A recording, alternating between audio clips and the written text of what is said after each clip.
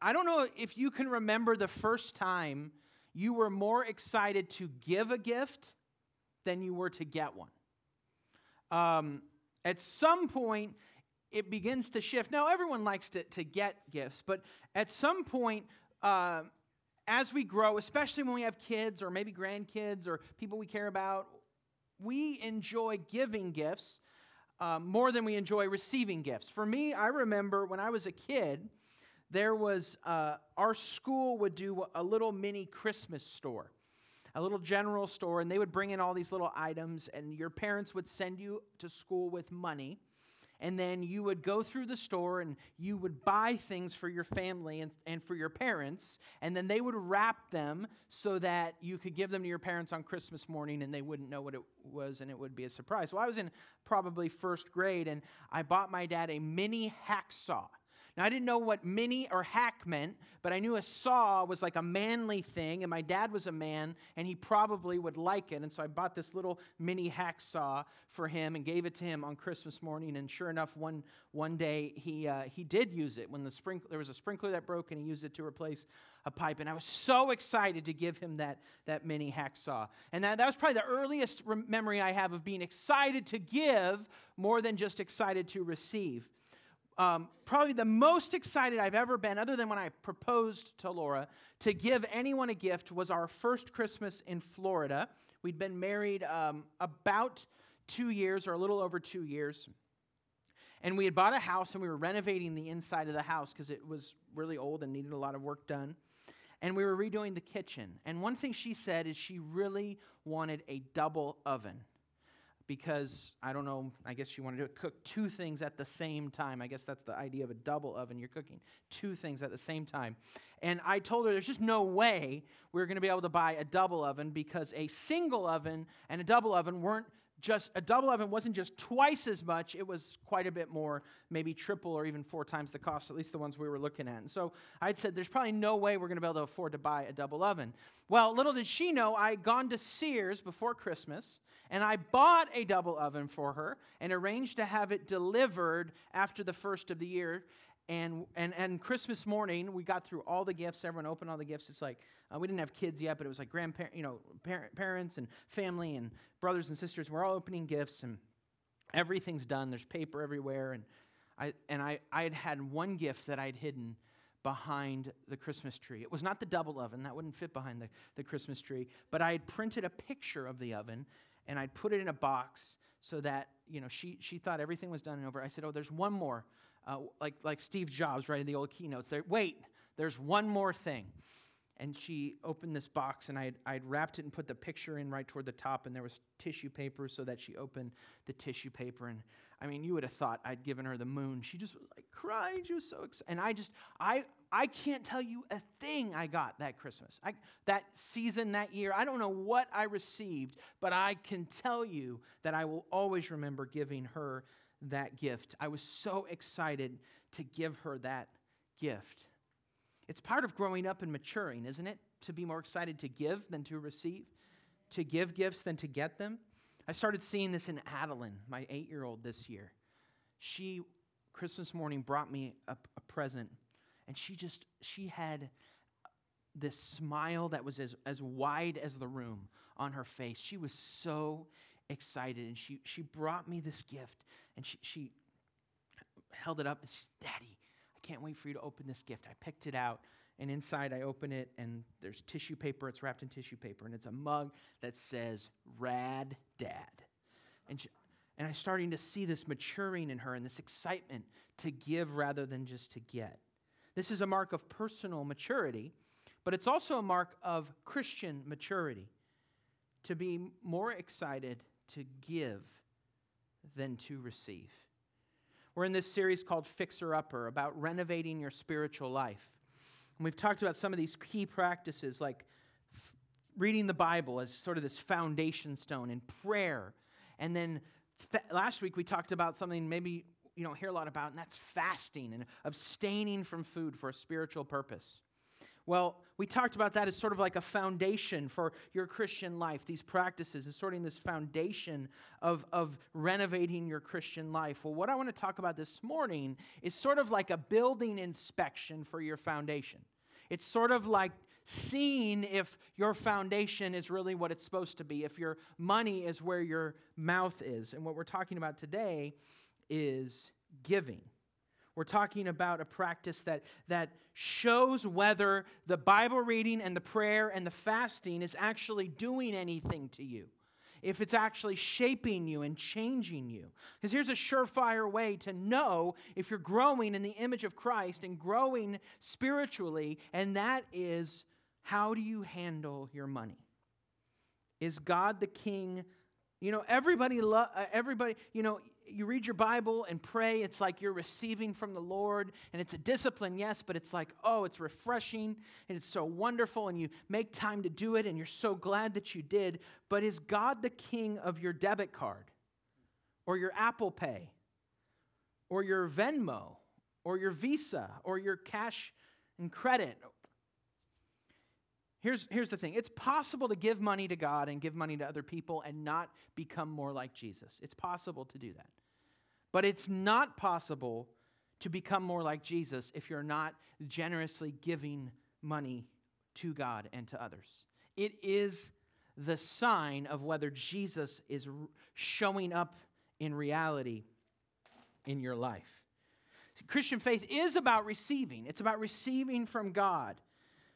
That's the posture of the Christian, is we are open-handed, and we don't bring anything to the table. God created us. He created the world, and He created it good.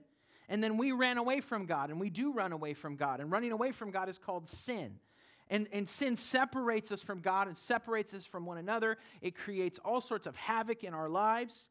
And the Bible says we can't buy our way out of our sin. We can't fix our own sin. We can't purchase our forgiveness, only receive our forgiveness that God purchased for us. And so Christians are not giving people first, they're receiving people. We receive from God first of all. We turn from our sin and we trust in the gift of God's salvation in His Son Jesus, who was crucified, buried, and raised from the dead.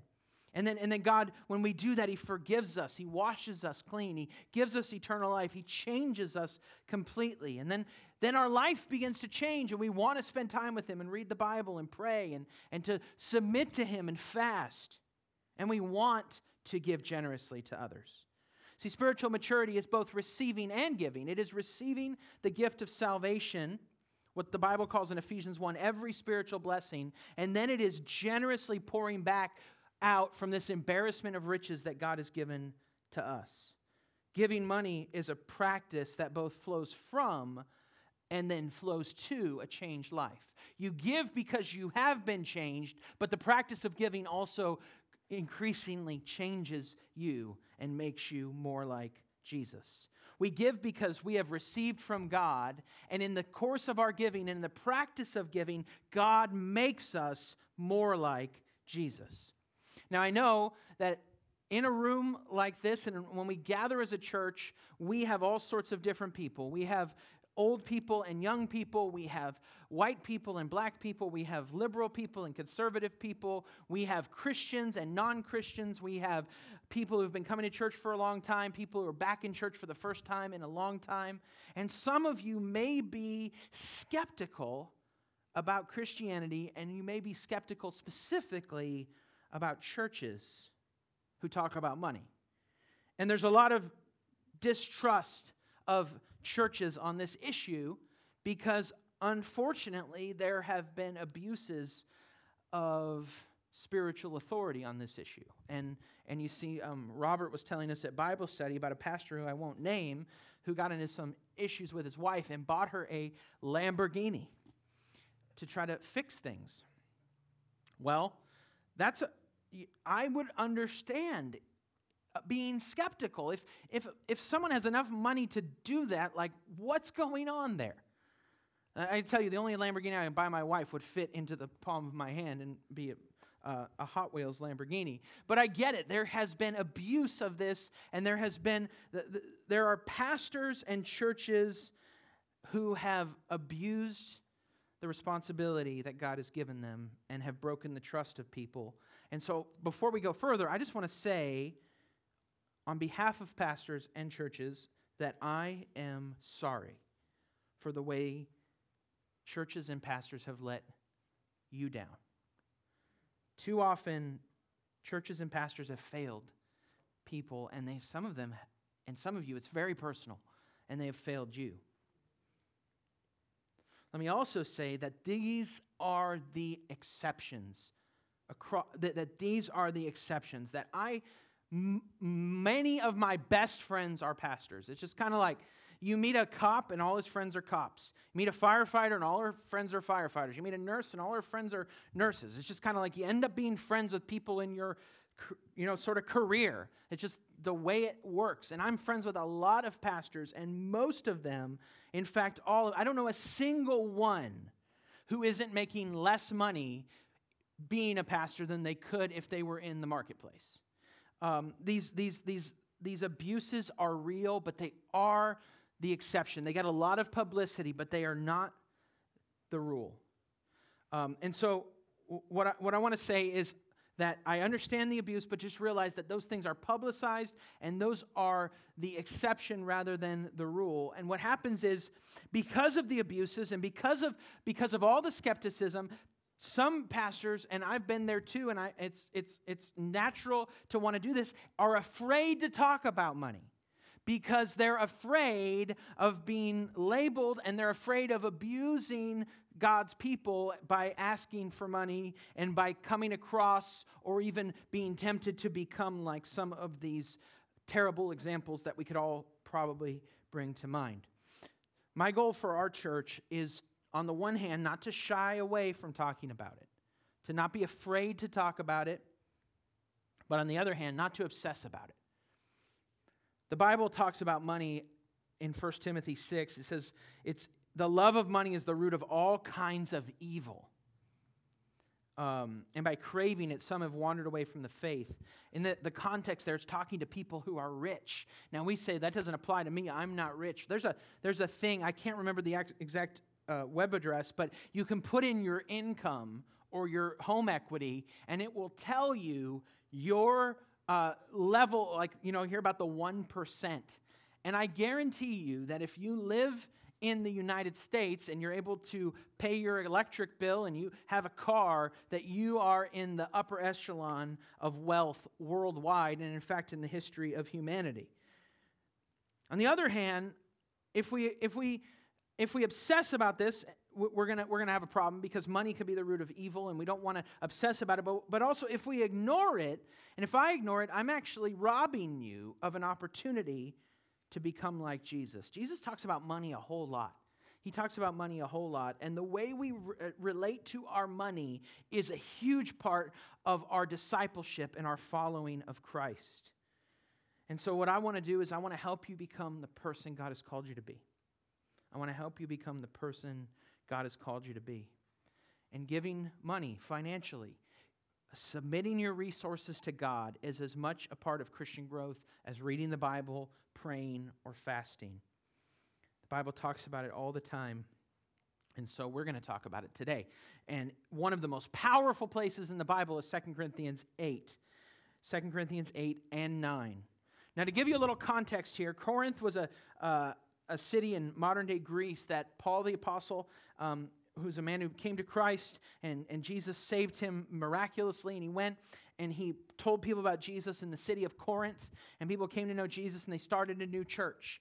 And then this church was a good church, but it had all sorts of issues and all sorts of dysfunction. And so what Paul did is he wrote them letters to try to help them sort through some of these issues. And one letter we have is called 1 Corinthians, and it's a letter that he wrote to them. And then there's the letter we call 2 Corinthians, and he's trying to address a number of these issues in the letter of 2 Corinthians, talking about a number of things, but in particular in 2 Corinthians chapter 8 and 9, he's reminding them of the fact that they had committed to give to an offering for saints that were in need elsewhere.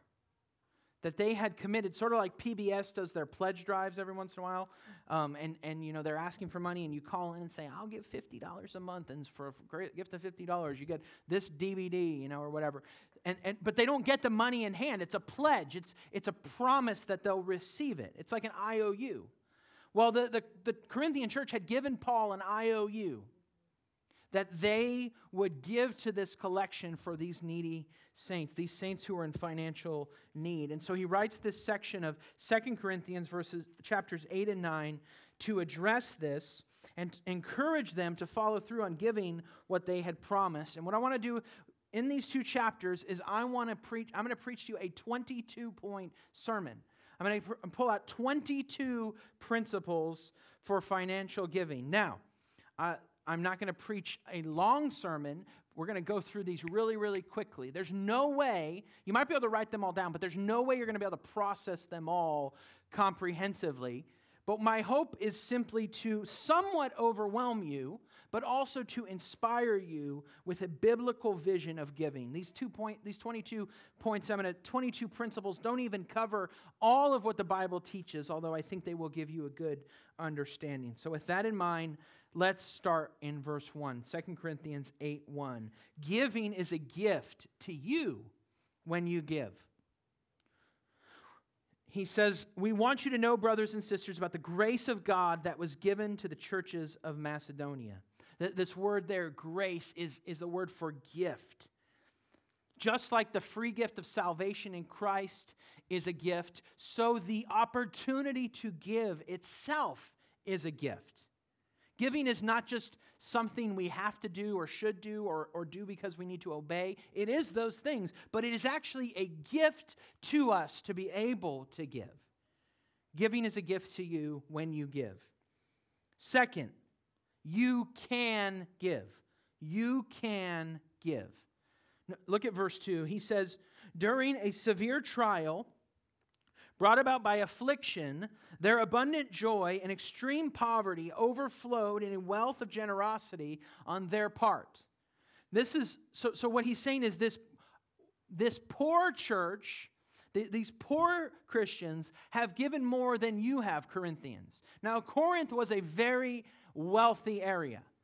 And this would be like somebody who's living on the intercoastal, or say they're this group of people and they all, belong to like this elite wealthy club, and they live in these really nice houses and they have lots of income and nice cars and really nice stuff.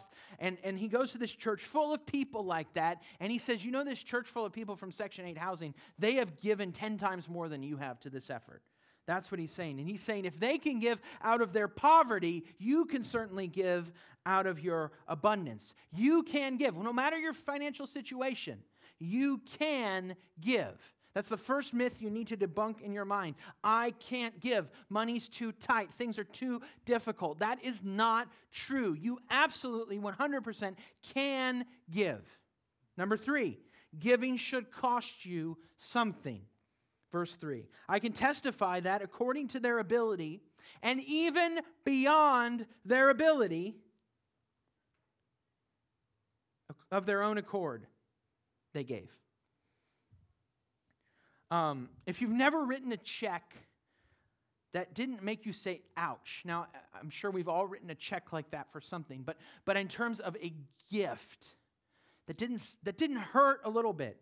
If you've never had difficulty pressing give on Tithely or signing your name and putting it in that envelope,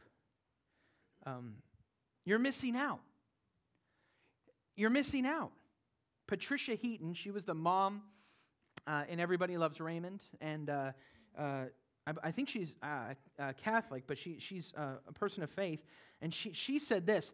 And she's making a lot of money, right? She's got a lot of money. She's got a lot more than probably anyone in here. She's got a lot of money. But she says, I struggle to keep it simple in terms of her faith. Obedience, sacrifice, and modesty are not real popular buzzwords. An issue I'm dealing with lately is, do I have too much money, and am I being a good steward of it?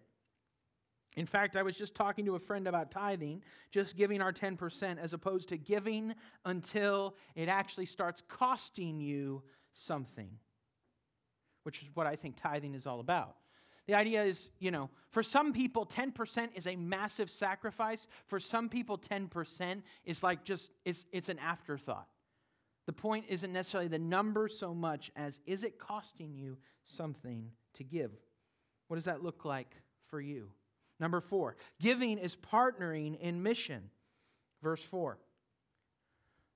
They begged us earnestly for the privilege of sharing in the ministry to the saints. The word there for sharing in the ministry is actually the Greek word koinonia. It's kind of like a Christian buzzword. It's a Greek word that means fellowship. But it doesn't, sometimes we think of fellowship as like when we get together and have coffee, right? Now that is good. That's fellowship. I like coffee and I like talking to people while having coffee. But here we see, and throughout the Bible we see that fellowship is a bigger term than that. It's partnership in mission that includes financial investment. Paul writes to the Philippians in chapter 1, verse 5, and he talks about their fellowship or their partnership or their koinonia in the gospel. Multiple times, Paul talks about fellowship as not just being friendly in community, but giving and investing financially. Now, as a new church, we don't fund ourselves internally completely. This year, our goal is to have 45% of our budget come from inside our church, and then 55% of our budget is being given by churches and people who don't come to our church, who are networks and churches and people who believe in our mission and want to see a church planted in this part of South Florida, and so they are giving 55% of our budget. They are partnering or fellowshipping or koinonia-ing in the mission. And our goal was by our 3rd birthday to be completely self-supporting. That's about 2.5 years from now. So this year it's a 55-45, and then next year we'll need to go like 60 internal, 40 external, and then by year 3 to get to 100%. It's partnership and mission. When you give, you're not just doing your duty. You're not just giving because you're supposed to give, although that you should give and you are doing your duty, but it is partnership in mission. It's giving to a mission. Just like, if you were giving to a missionary, that is what giving is. Number 5, you give to God before you give to others. Verse 5. I told you we were going to go through these fast. And not just as we had hoped. Instead, they gave themselves first to the Lord and then to us. First to the Lord and then to us.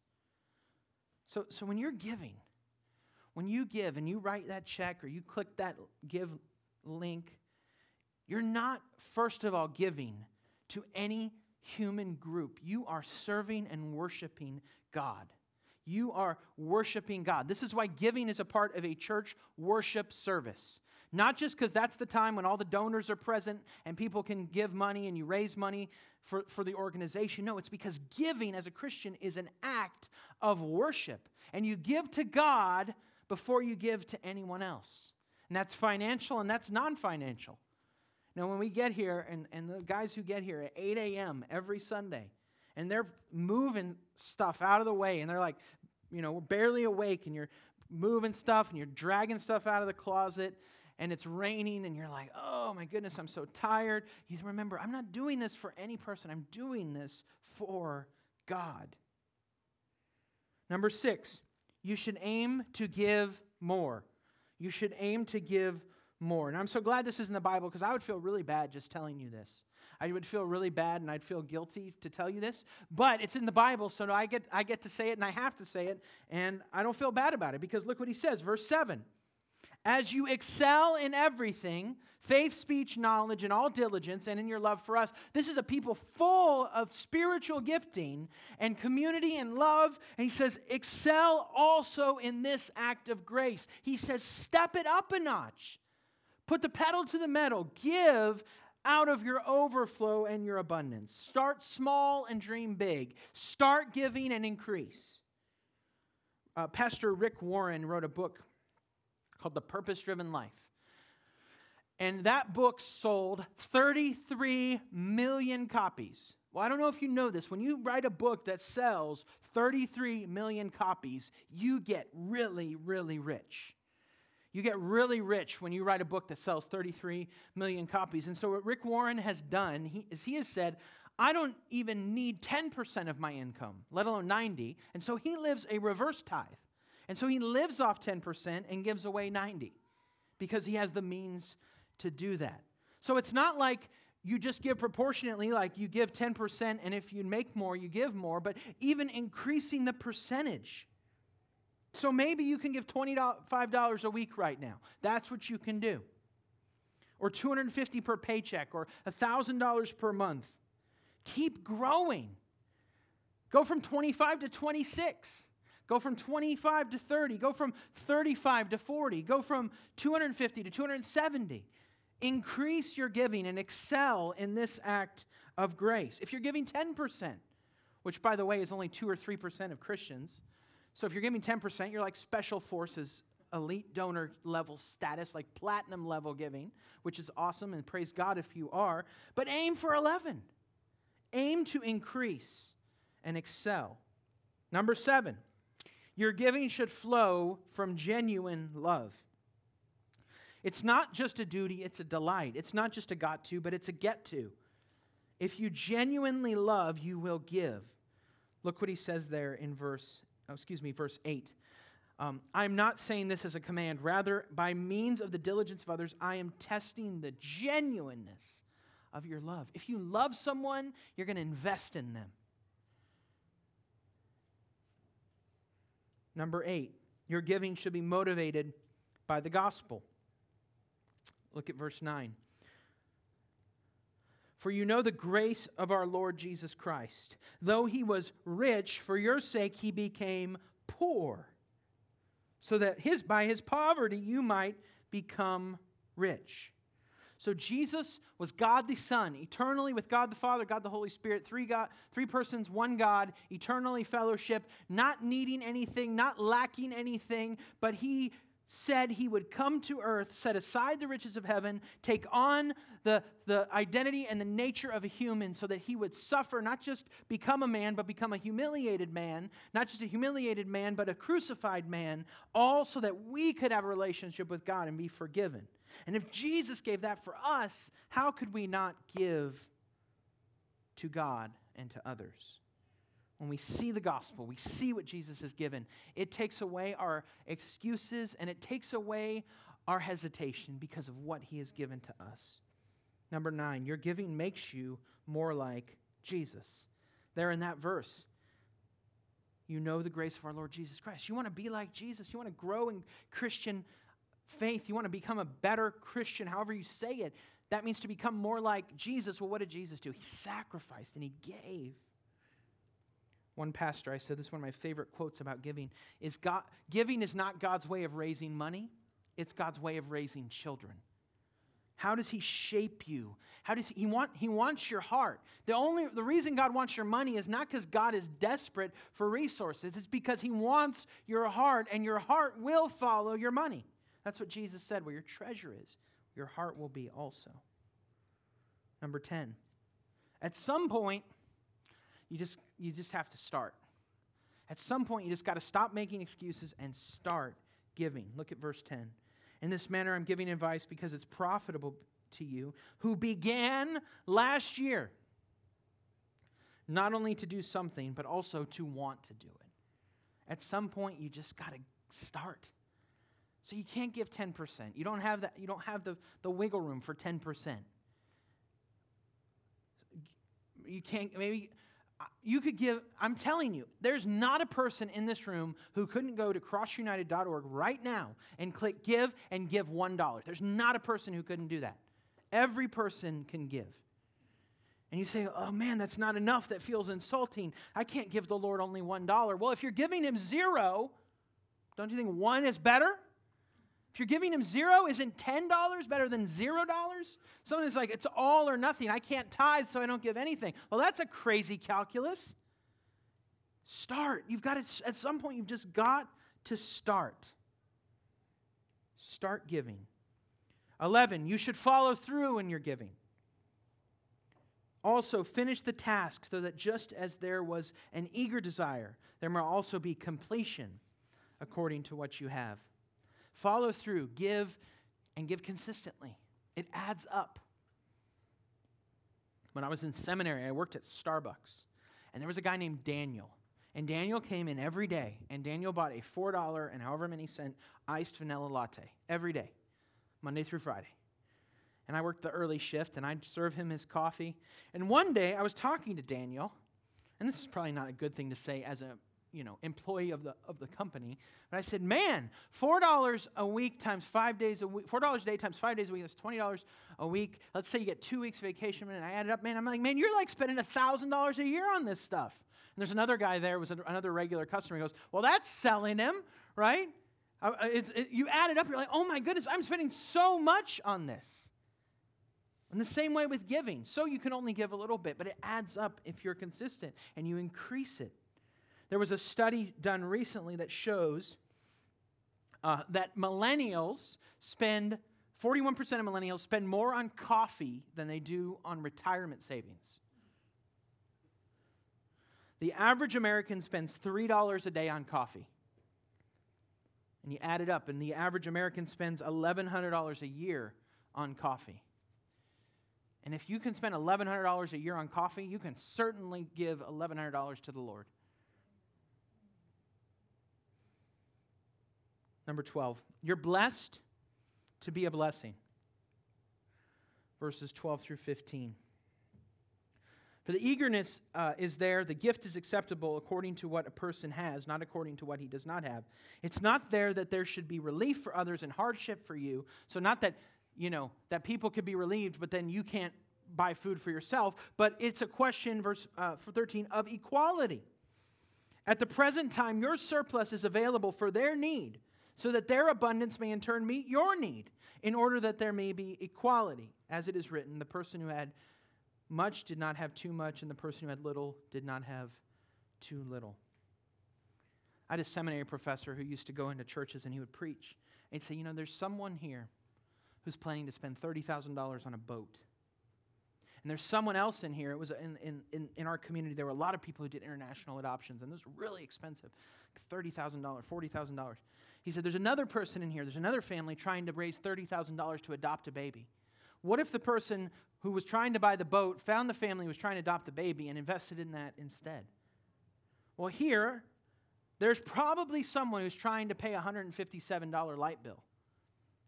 And there's probably another person who's going to spend, whether they're planning to or not, $157 in the month of February on coffee. Well, what if the person with the $157 coffee habit went and found the person with the $157 light bill and invested in that instead? Number 13, the desire to give can only come from God. And this applies just more than just giving. Every desire, every good and perfect desire, God has to change inside of our heart. Thanks be to God, verse 16, who put the same concern for you into the heart of Titus. God changes our hearts so that we care and our desires change. We want to do good and not do bad. He changes us. I was at a cohort this week with some other church planters. It was like a training and encouragement thing. We were looking at Nehemiah. Nehemiah had never been to Jerusalem, and he hears the news that Jerusalem's walls are broken down. And I don't know about you, but if it's a place I'd never been or never seen, and I hear that, it's not going to affect me. But Nehemiah breaks down and he weeps over Jerusalem. And I made the point, I don't know that there are many things in my life that I care about to that point. I'm just, like my family and our church and stuff, but I don't care. How does Nehemiah care so much about Jerusalem, a place he's never even been? Yes, he knows it's his, family city, and he's a Jewish man, and it's where God's promise was, but he's never personally been there. And my buddy who was there, who was leading the cohort, said, only God can put that desire and that kind of feeling into the heart of a person. Just like he put it into the heart of Titus to care for the Corinthian church. Only God can make us care that people are lost. Only God can make us care. And the desire to give financially or any other way can only come from God. And so if you don't desire to give, pray that God would change your heart. Number 14, giving should be handled with accountability by trustworthy people. Verses 17 through 24. He welcomed our appeal, Titus did, and being very diligent, went out to you by his own choice. We have sent with him the brother who is praised among all the churches for his gospel ministry. By the way, this guy's not named. Just a side note, this isn't one of the 20, this is the 23rd point, like extra for free. That he's not named, and yet God used him enormously. God can use your anonymous service that no one else sees, but God knows. Not only that, he was appointed by the churches to accompany us with this gracious gift that we are administering for the glory of the Lord himself and to show our eagerness to help. We are taking this precaution so that no one will criticize us about the large sum that we are administering. Indeed, we are giving careful thought to do what is right, not only before the Lord, but also before people. We have also sent with them our brother. We have tested him in many circumstances and found him to be diligent, and now even more diligent because of his great confidence in you. As for Titus, he is my partner and co-worker for you. As for our brothers, they are the messengers of the churches, the glory of Christ. Therefore, show them proof before the churches of your love and of our boasting about you. So he's saying, basically what he's saying is these guys are trustworthy. Yes, you're going to give all this money. How do you know it's going to be safe? Because there's trustworthy people. You don't know this guy. I'm not even going to say his name, but he is known and he is trustworthy. One thing we try to do for accountability's sake is like every Sunday we have 2 people count the offering, and then the deposit is cross-verified just to try to keep everything on the up and up, because giving should be managed and handled with accountability by trustworthy people. Number 15, giving is a ministry, chapter 9, verse 1. Now concerning the ministry to the saints, it's unnecessary for me to write to you. The ministry to the saints. So they're going to minister to the saints through this gift. Sometimes we think of giving as ministry as a profession. That's like what professionals do. That's like what the pastor does. He does ministry. He's called to ministry. He's a minister. But that's not the biblical view. Ministry is any time one person serves another, and you serve others by giving. Number 16, you should give eagerly. Chapter 9, verse 2. For I know your eagerness, and I boast about you to the Macedonians. Achaia, that's the region they were in, has been ready since last year, and your zeal has stirred up most of them. One of Laura's favorite movies is You've Got Mail. And the main character in the movie, played by Meg Ryan, has a little independent bookstore that's being shoved out of business by the massive corporate chain that's owned and run by Tom Hanks and his family. And the employees of this little bookstore are lamenting. What are they going to do? We're going out of business. How are we going to find new jobs? And this old lady who works in the store says, well, don't worry about me. I'm very rich. I bought Intel at 6. And she talks about how she invested in Intel early on and had that investment had multiplied.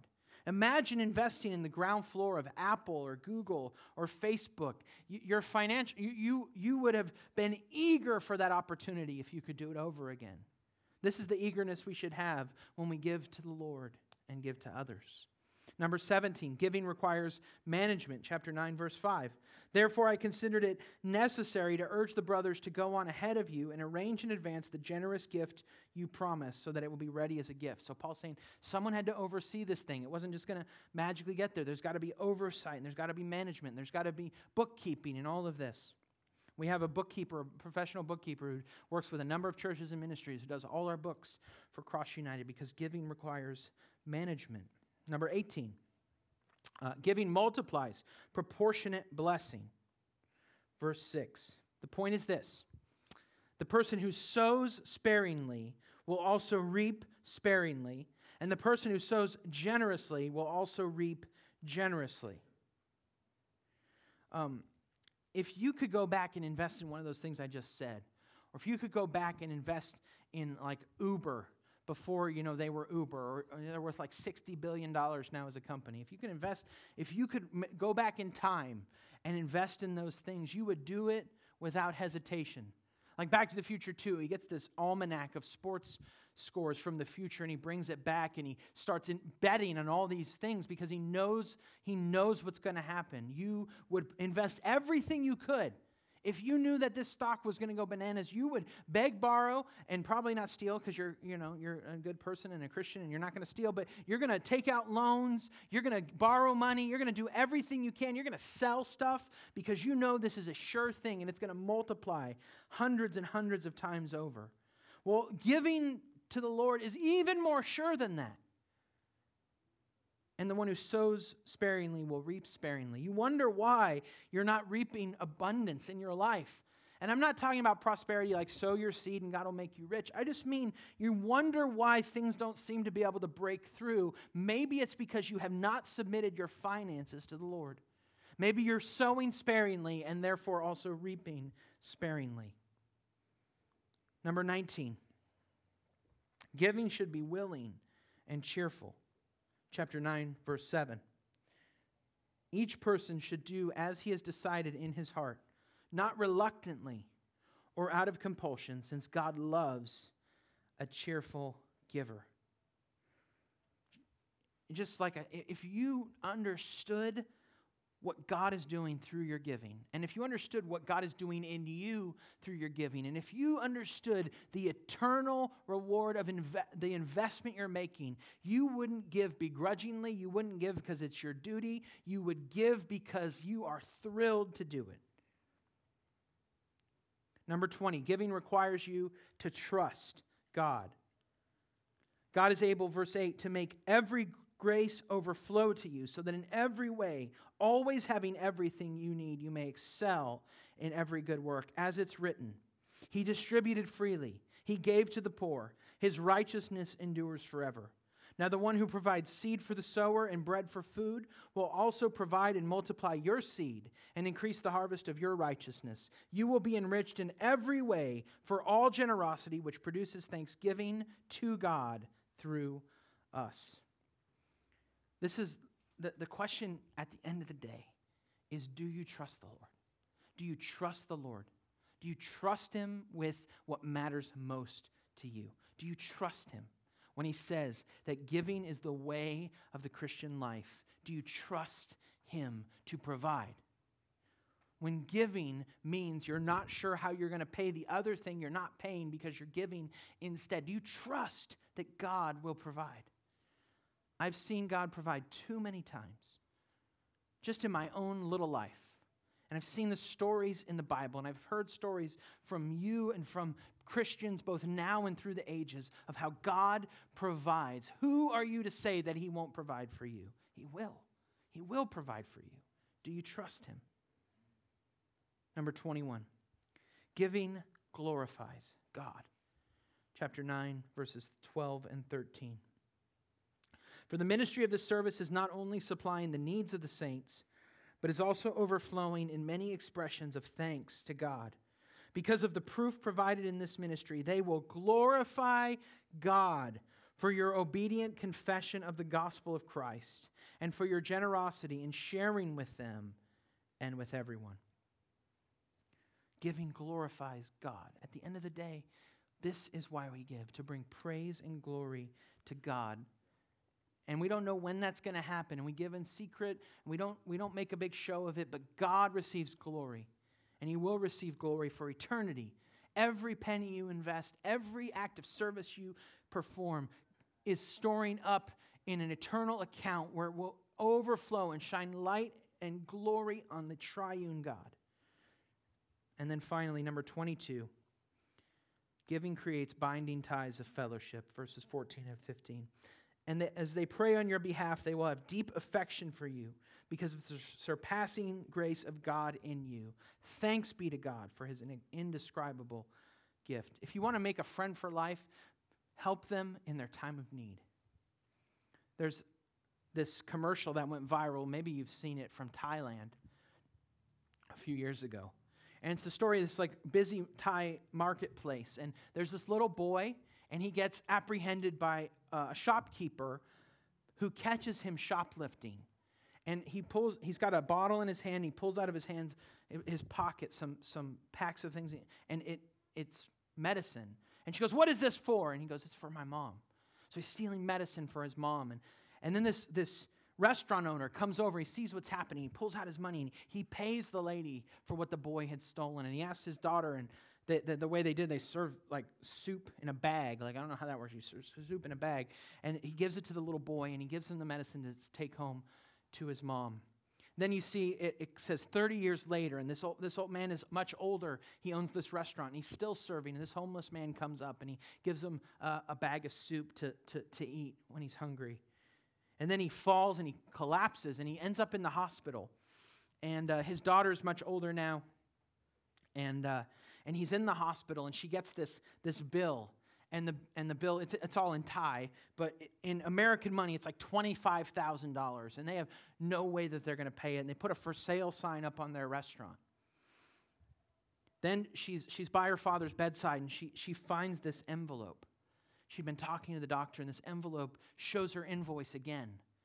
And all of the charges are 0, 0, 0, 0.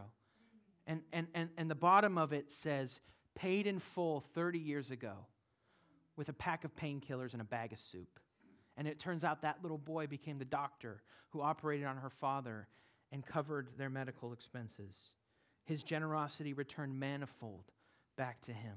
How much more so will God not return blessing upon us as we give? So let's just talk about three next steps. Number one, start giving. If you're not giving, start giving. You say, well, it feels like not enough. Well, if you've never given anything, you know what? $5 is a lot more than nothing. $10, $1. Start giving. And then number two, keep giving. Keep giving. Continue on and keep giving. Make it a habit. I was talking with someone this week, and next week we're going to have a giving testimony about the idea that, like, it's hard to tithe. When I remember one of my first jobs, I was making $292 a paycheck, and I would tithe to my church. And I tell you what, a $29 tithe check's a lot easier to write than a $100 tithe check.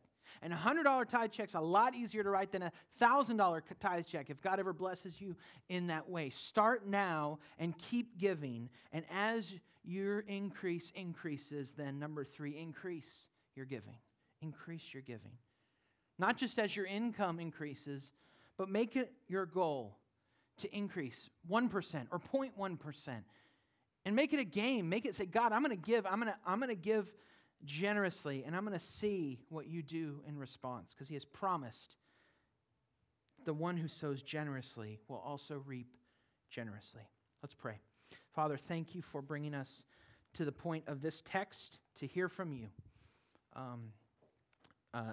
It's not something I really totally enjoy talking about because it's a little uncomfortable sometimes. Money strikes at the heart of our lives.